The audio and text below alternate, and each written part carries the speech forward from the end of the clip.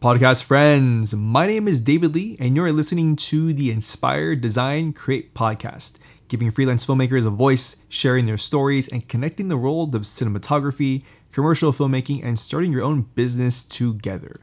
Let's go. So, back. I just realized I wasn't recording this entire time, and that was 6 minutes of goodness.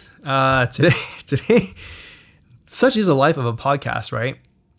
And what I was saying before it was podcasting is a lot, easier to do than like YouTube videos or other types of content because the editing is a lot less, right? There's less involved.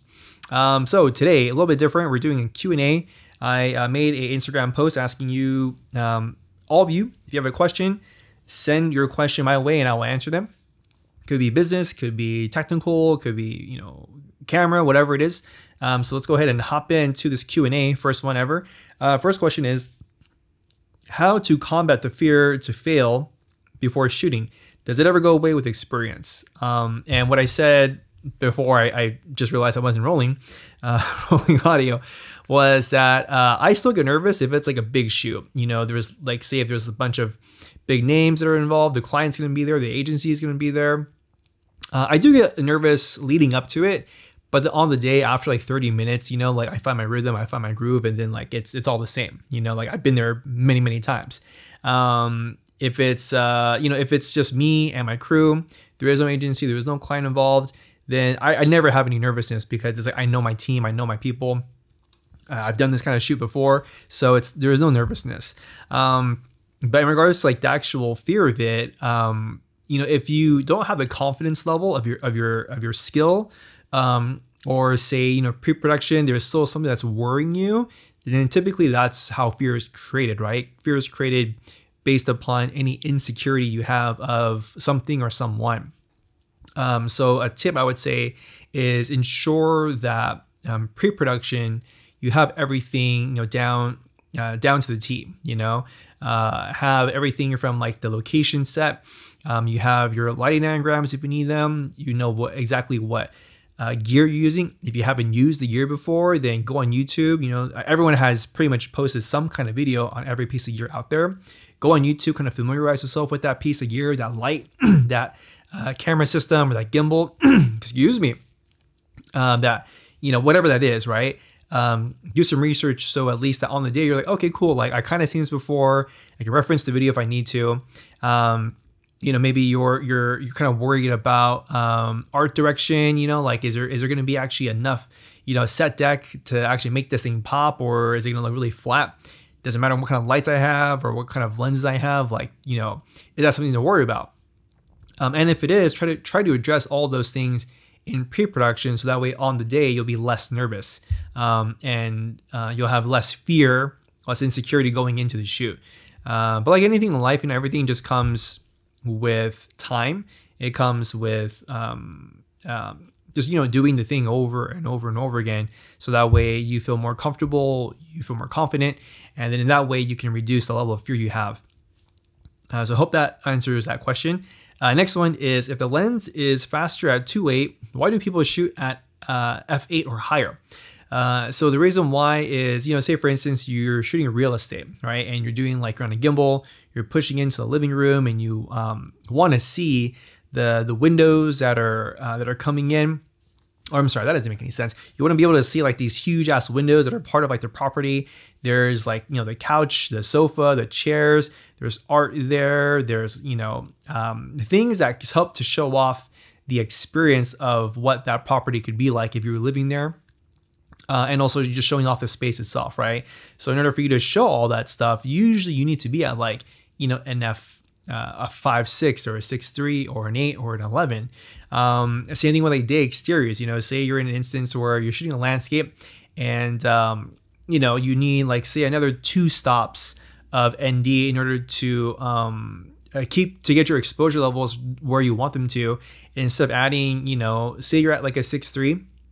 You need 2 more stops of ND. It's a landscape, right? And like on your lens specifically, diffraction doesn't kick in until like f11. Then you can stop down to f11, right? So it's from 6.3 to 8 is 1 stop. from 8 to 11 is another stop. So that's 2 stops, and you don't have to use any ND. And it's a lot fast. If it's a faster process, right? Another instance is, say, like you're shooting product, and you're trying to show off like 4 different products in the same frame, meaning they're going to be stacked in some way or positioned in some way, but you have to capture them all in that one frame. You know, depending on the lens and the camera system you have, most of the time you need to stop down your lens to like a 5.6 or a 6.3 or an 8 just to get them all in focus. So say you're at like an f2.8, right? You'll probably get like 2 of them in focus, and then the other 2 will be slightly out of focus. The reason being is because they're on different focal planes. So, you know, stopping down to like a 5.6 or an 8 will get all of them in focus, regardless of how you stack them. So, you know, there's that. And then, just preference. You know, sometimes, like, you know, if I'm at, mostly for day exteriors, I would say is really the only time that I stop down my lens, like an 8 or an 11 or a 16, is because they're either it's going to take too long to get more ND into the camera, and so I just say fuck it and just, you know, iris down. Or, you know, say it is a landscape and we want to get everything in focus, right? Even if you're on like a 14 mil, sometimes stopping down to like an 8 or an 11 gets you a really, really super sharp image. And for landscape, maybe that's what you want, right? So hope that answers that question. Kevin, my good buddy Kevin, sent in a question. He says, how do you handle data management for your footage? Do you ever delete footage? How I handle data management is I have several hard drives set up. So I have one 4-bay SSD enclosure. They're just like, I have like some Samsung Evo drives in there, a Hynix drive. So these are like 1 terabyte SSDs, and I have them in a RAID setup and a RAID 0 array just to get more speed out of them. And for certain projects, I will have all the client footage on those drives as a working drive, right? Because it's faster, so I have faster read and write speeds if I need to render stuff, right? So I have all my client footage on those drives, and then I have a separate Samsung, what is it, like the T5, the small little ones. I have 2 of them. One of them I use kind of just for YouTube stuff, for YouTube videos, and then the other one I have as a dedicated render cache drive. So, you know, if I'm rendering like optimized media, or if I'm, you know, rendering the timeline, I will use that drive specifically just for rendering stuff. So those are like working drives, right? And then what I always do is I have 2 backups. I have a 4 terabyte LaCie drive that I will just, you know, I'll dump all the footage on that drive as like backup number 1. And then backup number 2, I have a Western Digital like 6 terabyte drive, a RAID 1 array. And then I put all of the footage, the client footage on that drive. So I have 2 backups in case one fails. So that's how I handle data management for the most part. Then deleting footage. After everything's said and done, the client's happy, they've published the content on their website or Instagram or whatever it is, then I will go ahead and I'll usually hold on to the footage and the project itself. I won't delete the project for like a month or 2 months, just kind of depending on how I feel. And then after 1 or 2 months, I'll just reach out and, like, you know, if nothing is new, they don't need any revisions or anything like that, then I will go ahead and export the project archive onto a, what do I have? It's an 8 terabyte, just regular drive, like 3.5 drive. And I will put the project archive on there in case I need to go back to it later on. And then just delete the footage from my working drives, from my SSDs. So that's how I do it. Again, you know, these days I don't really edit a lot. Kind of my preference. You know, I really get hired more to be the cinematographer and DP for projects, which is what I prefer, because editing's okay. You know, nothing against editing. We all need to edit, you know what I'm saying? And when I first started out, you know, probably like many of you, I was doing everything. I was doing audio, I was doing lighting, I was doing camera, I was doing editing, everything, right? So I don't edit much these days, which is why I haven't really upgraded my drives. But that is what I did, and that is what I do for clients that I still edit projects with. All right, so I hope that helps you out. Let's see, and then last question I got from Mr. David Wu, cinematographer David Wu.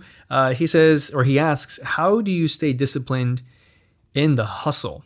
Very good question. I feel, discipline is something that is a learned skill.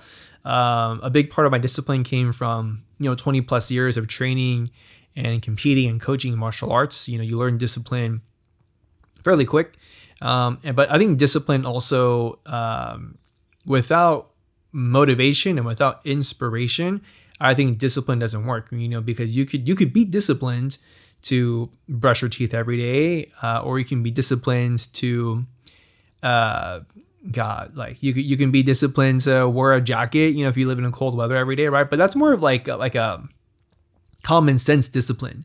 It's like survival discipline where you kind of need to do this in order for your quality of life to be appropriate, but say like how do you stay disciplined with working, say you're on shoots like 10 times a month, and you have pre-production, you have to go location scout. Oh, and then guess what? The wife calls and she's sick. You have to go home and take care of her. Oh, by the time you get home and you're making dinner for her, you get a call from a producer saying, "Hey, are you free in 2 weeks? We got a brief coming in. Can I send it to you?" Right? Like, how do you stay disciplined doing all that fucking shit when you have so much going on? And so to stay disciplined, I think number one is you still have to have the inspiration and the motivation to do what you're doing, to do what your heart is calling you to do.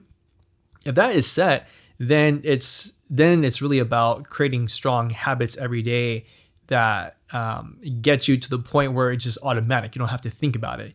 You just do it, right? Because strong habits equal strong success, at least in my experience, and in very successful people that I emulate my life around or based upon. That's what they do. That's what I see. So that works for me. Again, have your inspiration, have your motivation, and then also start to develop strong habits, right? So how do you develop strong habits? Really, it's just about staying consistent, right? So say a strong habit for you is like you hate answering emails. You're like, fucking emails. I don't want to email anyone. I just want to go shoot, right?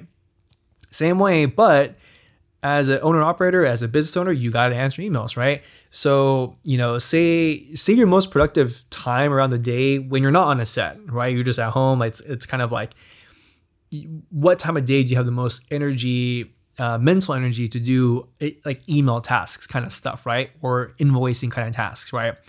Everyone's different. Some people are morning people, some are evening people. So say for instance, you're an evening person, you're a night owl, right?